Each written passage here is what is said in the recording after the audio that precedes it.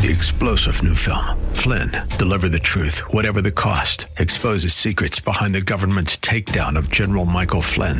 Flynn knew what the intel world had been up to. He ordered the first audit of the use of contractors. This set off alarm bells. He told the truth. He was the most dangerous person for Donald Trump to hire. They had to get rid of Flynn. Flynn, deliver the truth, whatever the cost. Available now. Watch it today. Go to salemnow.com. salemnow.com. Our series is simply entitled, Guess Who's Coming? Now, we know who's coming, but what is he coming for? That is the subject of our time today, here on Truth for Today.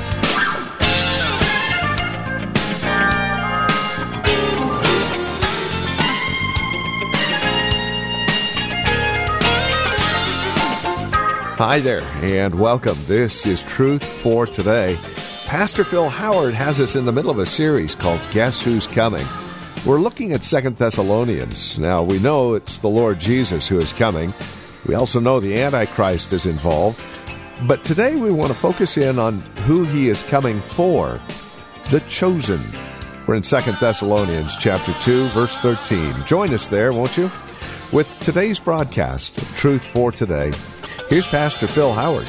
2 Thessalonians. It's quite a journey. First chapter, Christ coming. Second chapter, Antichrist is coming. And now we pick up in chapter 2, verse 13. He speaks of the chosen in Christ, but what he does there is he's going to give thanksgiving for these saints, that they're not like those who will perish. They're not like those who did not receive a love for the truth so as to be saved. But he was there and preached at Thessalonica when he saw the Spirit of God work, not just in words only, he said, but in power to the conversion of these people. He saw them saved. And so in the midst of all of these apocalyptic events and critical events where there will be eternal destruction, fire, the power of Christ manifested toward his enemies, and in the midst of having his people terrified by false teachers who had unsettled their mind and created mental anxiety, he's telling them, don't be worried. You're not in the day of the Lord. Don't be afraid of God's prophetic calendar. It's not against you. And then he just goes back, and in contrast, he says, oh, by the way, let me tell you what I thank God about you for. And I just thought, God's timing is amazing. Here we're coming to Thanksgiving.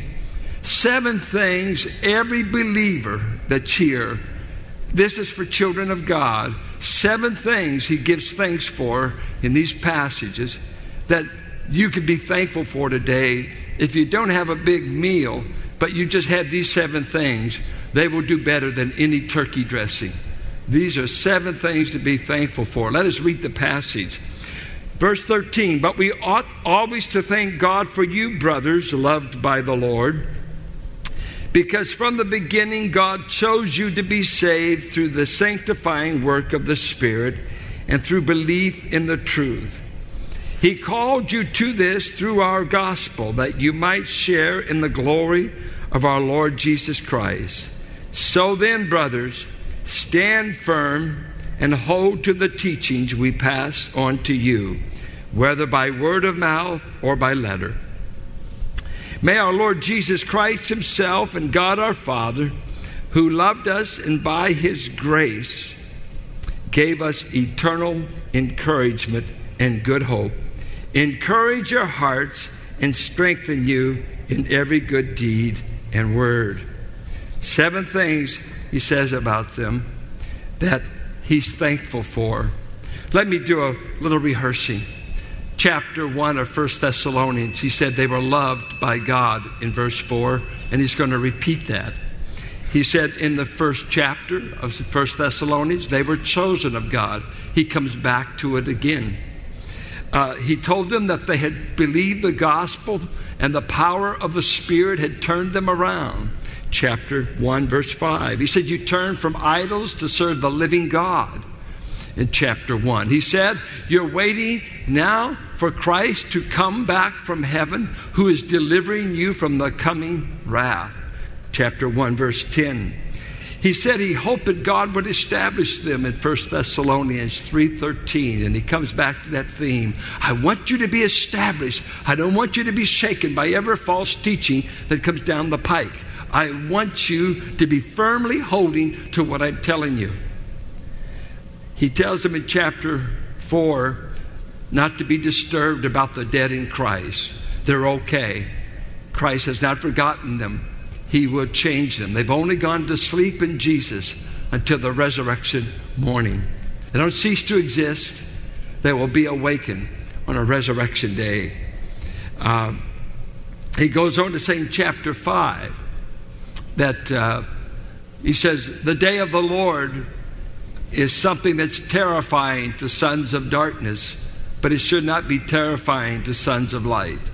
He will come like a thief in the night to the sons of darkness, but to us, sons of light, he does not terrify. The day of the Lord is not a terror to us.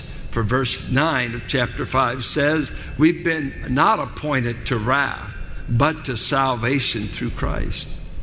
Well, he picks up the theme in 2 Thessalonians 1, that Christ is coming again. He's coming this time not in meekness and humility, but in manifested power to conquer his enemies, to subdue the earth, and to take over complete authority. Chapter 2, he deals with the false teaching that these believers have been subjected to.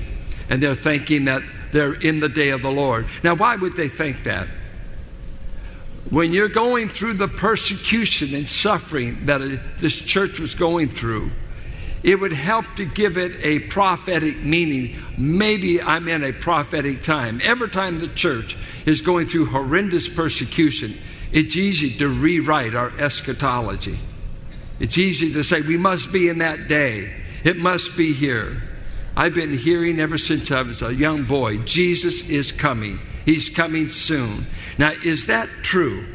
And it is true with God, but you've got to remember, a day is like 1,000 years with him, and 1,000 years is like a day. So time is rather relative when you're eternal. It's us that it seems long. I didn't ever think I'd turn 16 so I'd get driver's license. And my folks kept lying to me about my birthday so I wouldn't.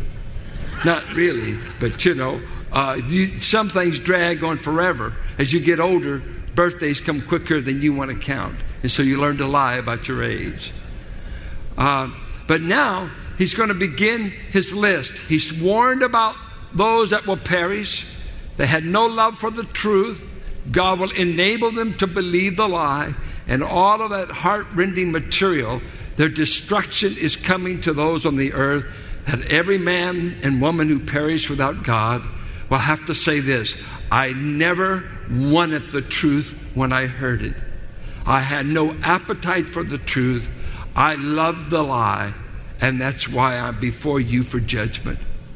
That will be the reason for every lost person standing before God. But now, let's deal with the 7 things he says about believers, and I'll have to move rather rapidly to get to all of them. First of all, we ought to always thank God for you, brothers, loved by the Lord. Number 1, we ought to thank God that he has chosen to permanently love us. The very tense here is, God loved us in the past with an abiding result that he will always love us in the future. It's a perfect, and it's interesting, it's a passive, that I am being loved by God. Does God's love for his child ever cease? There's times you'll think you're out of his love, and you might have moved out of it in your attitude, but his love for you continues. And sometimes the word love has been so cheapened. You hear today, well, God just loves everybody. And you almost, sometimes you get the secondary innuendo that goes, and he ought to. We are somebody, you know. If you got good taste, God, you ought to love us. And we fail to distinguish it. But I heard some marvelous lectures at Dallas Seminary. Then I finally bought the book. D.A. Carson, the Greek exegete of Trinity, wrote a little book on the 5 kinds of love out of God, how to distinguish the love of God. And here's how he broke it down. First, there is a unique love that the Father has for the Son, and the Son has for the Father, that is developed in John 3, John 5, John 14, that it is so intimate and so magnificent. There is a love between those two members of the Godhead that none of us could ever fathom. It's a unique Father-Son love that's described in John. Then we have God's love as a providential God. He's the God that loves us in providence. What does that mean? Whether you know God or not, did you know the lions thank God, as it were, that He's around? Because He says He feeds the lion. Sparrows are thankful for God because He says He feeds sparrows. Lilies said, we're clothed by this God. He said in Matthew, even to the just and the unjust, He gives rain, He gives seasons. God is benevolent to all of His creation. That is a manifestation of His love. All creation, animals, human beings, God is loving. Then there's a love that God shows towards a fallen world. God so loved the world that He gave His only begotten Son. Carson brings out, he uses world not to point out the bigness of His love, but the badness of those He loved. For the world is always seen in opposition to God. It always represents a counterfeit philosophy against Him. And yet His love takes in the badness of people in the world, of whom He said to His disciples, you are of this world, but I have called you out of enemy territory. And so the world represents the badness. How bad can it get? And God said, I so love bad people that I gave up my one and only Son. God loved us while we were bad, while we were enemies. It's hard for us to take in because we love to drum up some merit. God found something so special in you from all the other sinners that He just had to love you. No, He loved us at our worst. And that's the John 3:16 love. Then there's a love that is particular. It is a love God has for His children. He displayed this to Israel. He said, Israel, I've chosen you out of all the nations. You were the least. You were not easy to get along with, but I set my love on you. I loved your forefathers. He says this in Deuteronomy 4, Deuteronomy 7, Deuteronomy 10. All 3 chapters, he keeps telling them, I've loved you. I've loved you. You're special from all the nations of the earth. It's there. It's particular. It's unique. Don't care if you like Jews or not. God does. And He set His love on their forefathers. He loved the church in a particular way. Christ loved the church and gave Himself up for her. I lay down my life for my sheep. It's the love that I want to love all women as valuable, but I love one particularly as my wife. There's a uniqueness. Even I tell my children, oh, I love you.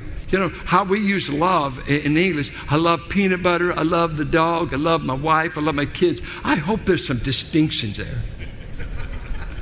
And so God says, I have a particular love for my own that I don't have towards anyone else in the same way. And that's what He's saying here. We thank God we are the objects of the particular love of God, that while we were objects of wrath by nature, Ephesians says, and while we were destined for wrath, and we lived under the wrath of God in John 3:36, we have now become the objects of this undying, unceasing, unfathomable love of God for us. We are the objects of His love forever.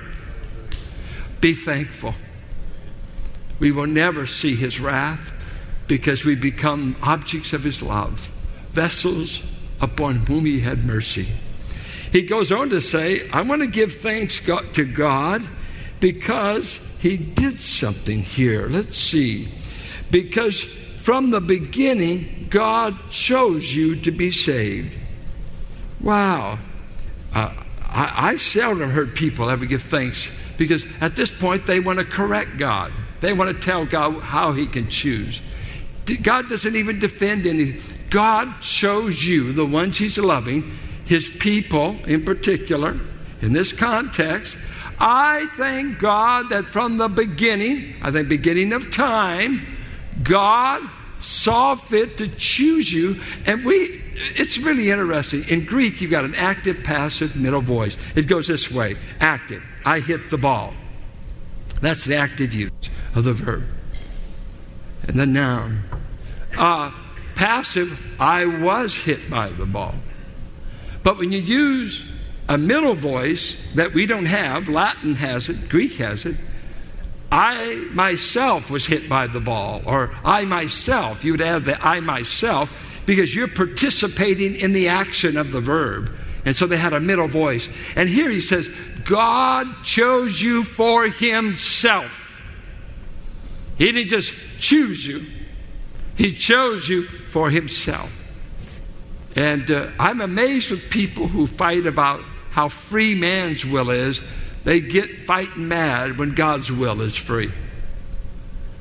God's free to choose whoever he wants. Why would he choose you? You know, when a guy's getting ready to go to the prom, it's best that he only take one girl. It's economical. Especially if you get a Dutch street date like they do today. But you know, it doesn't mean he hates all the other girls. You only take one to the prom. And I'm not a polygamist. I'm staying broke with one. I chose one woman to marry. And God said, I just want you Thessalonians to know, being persecuted at Thessalonica, kicked out of the synagogue in Acts 17, being railed in the community, being said you're the offscouring of the earth, being fired from your jobs, being kicked out of the synagogue, being disowned from Jewish families because you embrace the faith. Let me say this to you, in the midst of all of your troubles and all your persecution, you are the people of my choice. Now, this was said at a time not to make them conceited or proud. Nothing will humble you more than when you find out God chose you and you're no better than those he didn't choose. But he says, I chose you to be saved. Do you know what I would do? I would just take him at his word and rejoice. If you're in the family, do you ever just go around and just say, wow, God chose me for himself? Are there any days in your life you don't even like yourself? There's days you don't want to see a mirror. There's days that you got a big problem and it started with you, it resides with you, and it ends with you. You are the problem. And then to say, but God wants me for himself. Now, I don't think it will make you conceited. And I don't think it'll make you go out and figure out everybody who is and who isn't. You don't know that. I don't know that. God doesn't want you to know it. But he let them know it. If you're in the family, he wants you to know he chose you. See, God believes in planned births. Many of us got here by a miracle. No planning. It just happened. When my mother announced that she was going to have me, my brother Paul said, how can you do this to the family? This is absolutely unfair. So I grew up with a stigma. Goes on to say, thanks for setting us apart. Now look, he chose us to be saved. In the process, he through the sanctifying work of the Spirit and through belief in the truth. When God chose you, he had the Spirit begin to set you apart from that world that was going to follow under his judgment. And he began this process of sanctifying us. Now, sanctifying is a fancy word, because we don't know Bible terms, of setting you apart from that which is wrong unto God. So it's set apart for God's use primarily. And God began to set us apart. You know, I think of looking up an old friend of mine that I went through school yesterday. I remember when God began to set me apart from his crowd and set me apart from those guys I ran with. What was going on? The Holy Spirit was sanctifying me, setting me aside for sacred use. Give up on stealing. Give up on jumping somebody. Give up being San Pablo hoodlums. I'm going to set you apart for the King's service. And so by the time I'm 15, I've lost all my old buddies. Why? The Spirit of God is sanctifying, setting me apart. And don't be surprised when you first got saved that you lost all your drinking buddies, your carousing buddies, and everybody you told dirty jokes with. What happened? They don't like me anymore. You know why? The Spirit likes you, and He's setting you apart. You're different. You're meant to be different. Don't be odd. But we are different. And I've met some weird Christians, believe me. Only God would have them. You know, I don't think you have to be weird, but we are different. We have different appetites. Different things amuse me. Different people attract me. What is that? It's the work of the Spirit. It's not that you're so holy. He's holy. And He begins to set you apart for all these holy appetites. And you could all say, He has set me apart to things. I love the things I used to hate. I used to hate to go to church because I was guilty. And I didn't want to go to the police station every week to know. I knew I was guilty. But boy, once I met the judge, and the judge is Jesus, and He gave me a full pardon, I'm going to tell you, I love being around where He is. And the reason I love being with saints, I get a little bit of Jesus when the saints are walking in holiness. They look a little bit like Him. You know, it's a strange thing. When my dad died, I used to love to hug his remaining brothers. They all smelled alike. I don't know, just maybe oaky blood. But I would just hug my Uncle Frank or Uncle Zach, and I would just say, man, they not only looked alike, but they smelled alike. And it gave me some contact with what my dad's people were like. And what's lovely about the saints is there's a little bit of Jesus in every saint. No Jesus, no saint. But when Jesus lives in the heart, there's a little bit of Jesus. Thanks to God that He set us apart.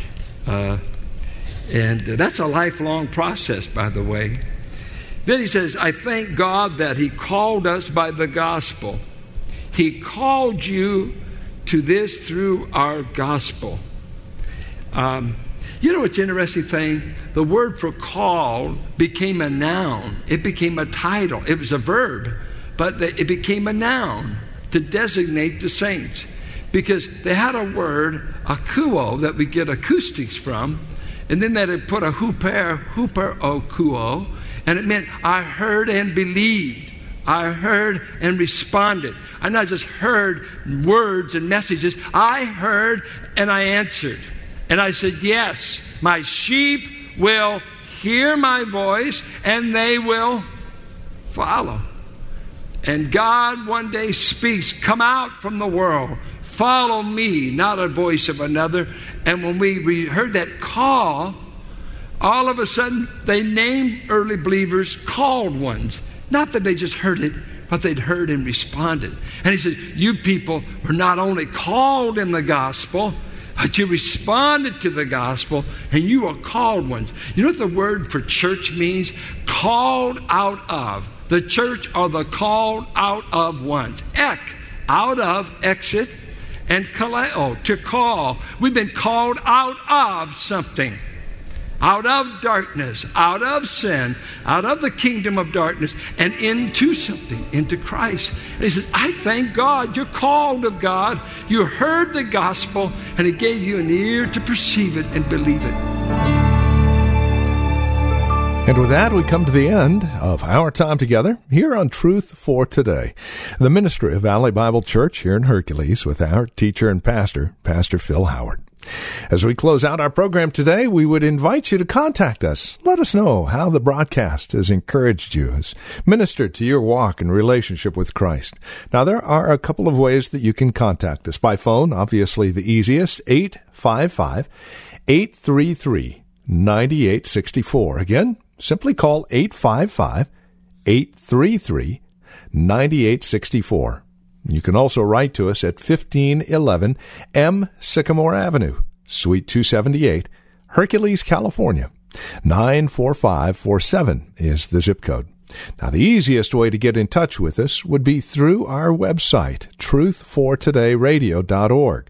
Now, as you stop by, you'll be able to drop us an email, but then take advantage of the many resource materials we have available, again, there at truthfortodayradio.org.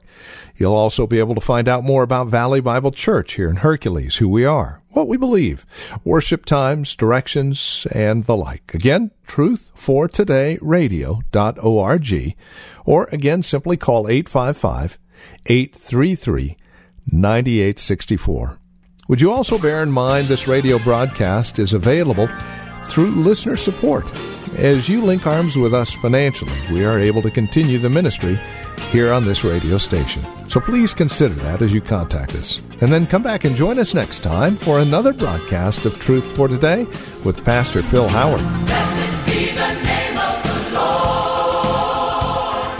Blessed be the name of the Lord. Blessed be the name of the Lord Most High. 3-star General Michael J. Flynn, head of the Pentagon Intelligence Agency, knew all the government's dirty secrets. He was one of the most respected generals in the military. Flynn knew what the intel world had been up to. He understood its funding. He ordered the first audit of the use of contractors. This set off alarm bells. The explosive new documentary, Flynn, Deliver the Truth, Whatever the Cost, uncovers the facts behind this scandal. Flynn told the truth. He was the most dangerous person for Donald Trump to hire. I find out the worst enemy that I'm going to face in my life is right here in America. They took my assessment and they wanted me to change it. And I was like, I'm not changing it. They had to get rid of Flynn. With in-depth interviews, archival footage, and never-before-seen personal records of the man behind the headlines. I just felt like I was drowning. Flynn, Deliver the Truth, Whatever the Cost. Available now. Watch it today. Go to salemnow.com. salemnow.com.